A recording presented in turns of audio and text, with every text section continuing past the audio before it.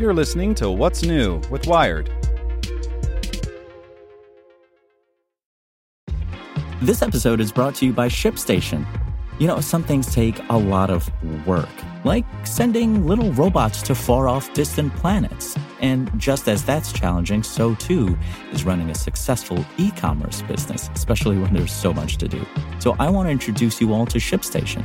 Now, I love using ShipStation because of its easy-to-use dashboard, which makes managing orders and printing labels a breeze and super smooth. Oh, and the customer service is just out of this world. It's exactly what you need to help grow your business. Sign up for your free 60-day trial at shipstation.com/technews. That's shipstation.com/technews. This podcast is supported by Tools and Weapons, the podcast hosted by Microsoft Vice Chair and President Brad Smith. Each episode features insight you won't find anywhere else from the center of the conversation surrounding emerging technologies like AI. Right now in the podcast, you can hear a special episode where Brad Smith lays out Microsoft's vision for a vibrant marketplace driving the new AI economy.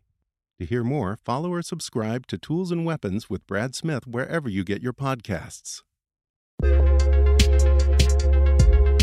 You're listening to What's New with Wired. It's Monday, August 15th. I'm Zeke Robison. Today we're talking about NASA's upcoming mission building on the lunar landings 50 years ago. Make sure to listen to the end to find out what other Wired podcasts you can check out today. With the Artemis 1 mission scheduled to blast off in a few weeks, NASA is poised to return to the moon for the first time in half a century. It's a major step in a formidable plan to launch new spacecraft, assemble a lunar space station, and bring humans back to the moon for the first time since the end of the Apollo program, when astronauts Gene Cernan and Harrison Schmitt were the last people to set foot on the dusty regolith. Artemis 1 will mark the inaugural launch of a 32-story rocket called the Space Launch System, topped by the Orion space capsule. The capsule will fly within 62 miles of the lunar surface while deploying small spacecraft for research on and beyond the moon. Although this first flight will be uncrewed, others with astronauts will follow in the coming years, and Orion is capable of carrying humans farther than any spacecraft has ever flown before. While the momentous Artemis 1 mission includes some research objectives, it serves as a technology demonstration and a symbol.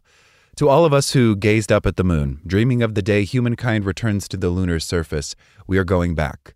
That journey, our journey, begins with Artemis 1, says NASA Chief Bill Nelson at a virtual press conference in early August.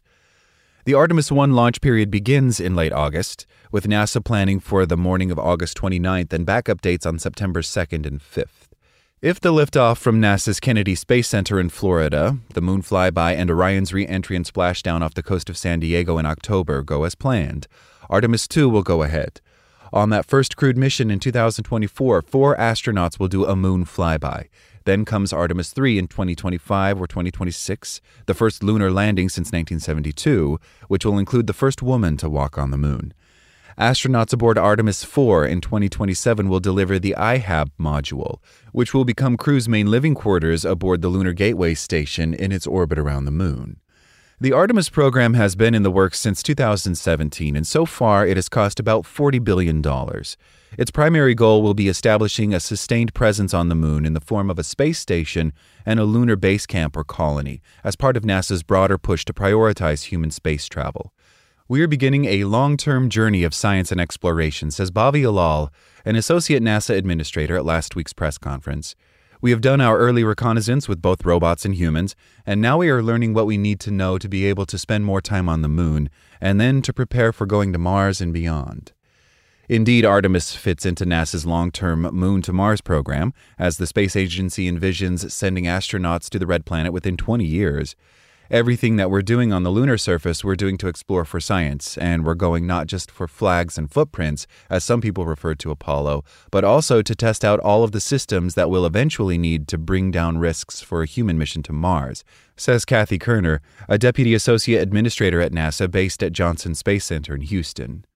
These include the development of the Gateway robotics and habitat modules for crews, as well as the lunar rover, all of which could be precursors for future technologies on Mars.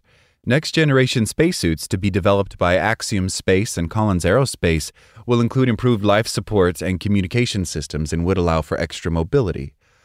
Assuming the early Artemis missions are successful, on subsequent voyages more components will be dispatched to the moon station, and astronauts will be deployed for extended jaunts on the lunar soil, possibly for weeks at a time. As we're doing these missions, they're getting more and more complex, and so the infrastructure to support them gets more and more complex, Kerner says. Although no passengers will travel on Artemis 1, the capsule will carry along 3 mannequins.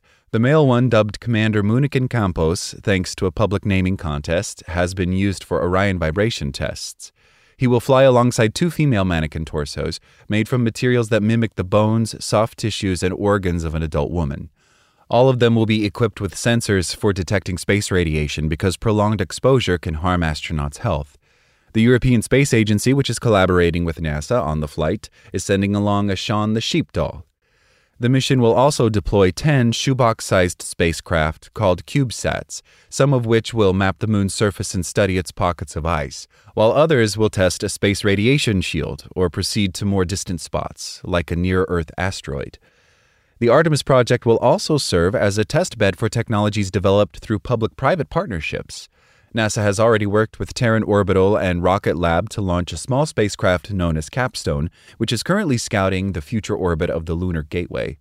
Maxar Technologies of Westminster, Colorado will provide Gateway's power and propulsion, while Northrop Grumman of Dulles, Virginia is working on the HALO module, a small area where the first Gateway astronauts will live and conduct research. SpaceX will launch both of those on a Falcon Heavy rocket in late 2024. Grant programs also create opportunities for global diplomacy and relationships among space agencies.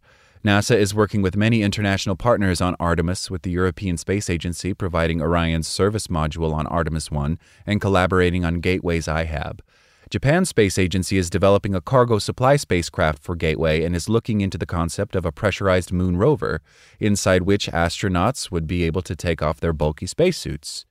Canada's space agency is designing a robotic arm for the station. A total of 21 countries have also signed on to the Artemis Accords, the U.S. government's attempt to establish best practices for future international exploration of the moon. Yet a project as ambitious as returning to the moon is not always a political winner. It's expensive, for one thing. Some critics, like former NASA Deputy Administrator Lori Garver, have called out the ballooning cost of the agency's building its own space launch system at a time when SpaceX is developing the less expensive Super Heavy rocket along with the reusable Starship spacecraft. And programs that extend through many presidential administrations with different space priorities can be vulnerable to shifting political winds. Sometimes a program won't survive a transition in power at the White House. Former U.S. Presidents George W. Bush and Donald Trump, who initiated the Artemis program, favored lunar missions, while former President Barack Obama focused on launching humans to Mars. Artemis has spanned multiple presidential administrations, so that bodes well, but there are still a lot of unknowns, and it's a large investment, says Tizo Muir-Harmony, a space historian and curator at the Smithsonian National Air and Space Museum in Washington, D.C. Public opinion can shift as well, Muir-Harmony points out. Many Americans initially opposed the former Kennedy and Johnson administration's gigantic investment in the Apollo program, which dwarfs funding for Artemis today as a fraction of the nation's gross domestic product. But all of that changed after the historic moon landing in 1969. The space race with the former Soviet Union also spurred the Apollo program. But today, potential competition from China, Russia, or even private space companies doesn't drive investments in moon exploration the same way. Recent surveys show more public support for NASA's climate research and efforts to monitor asteroids that could be on a collision course with Earth. One of the goals of the Artemis program will be sharing off-planet images with the public, meant to inspire new generations, as the iconic Earthrise photo taken by astronaut Bill Anders on Apollo 8 did back in 1968. While much has changed since the 1960s and 70s, Muir-Harmony says the legacy of the Apollo program still looms large. It starts with the name itself. In Greek mythology, Artemis is the twin sister of Apollo. And NASA officials, she says, have made a case that Artemis should go beyond flags and footprints. In other words, that it must build on the achievements of Apollo. Its presence is felt today. When you look at the rationale behind Artemis when we talk about Artemis, it's an essential part of that conversation, she says. I think it helps to build excitement. There's a renewing of that sense of purpose. There's some nostalgia for that. Some recognition that Apollo brought a lot of people together and focused them on a really challenging goal, and in doing so, it tested the best of our abilities. Make sure to check out our other Wired podcasts. Today in Wired Business, we look at how tech's offshore hiring has gone into overdrive. Checking in on Wired Science, a bioengineered cornea shows it can improve people's sight. And on Wired Security, the hacking of Starlink terminals has begun. Listen to these stories and more at wired.com/podcasts. Thanks for listening to Wired. Check back in tomorrow to hear more stories from Wired.com. Want to learn how you can make smarter decisions with your money? Well, I've got the podcast for you. I'm Sean Piles, and I host NerdWallet's Smart Money Podcast.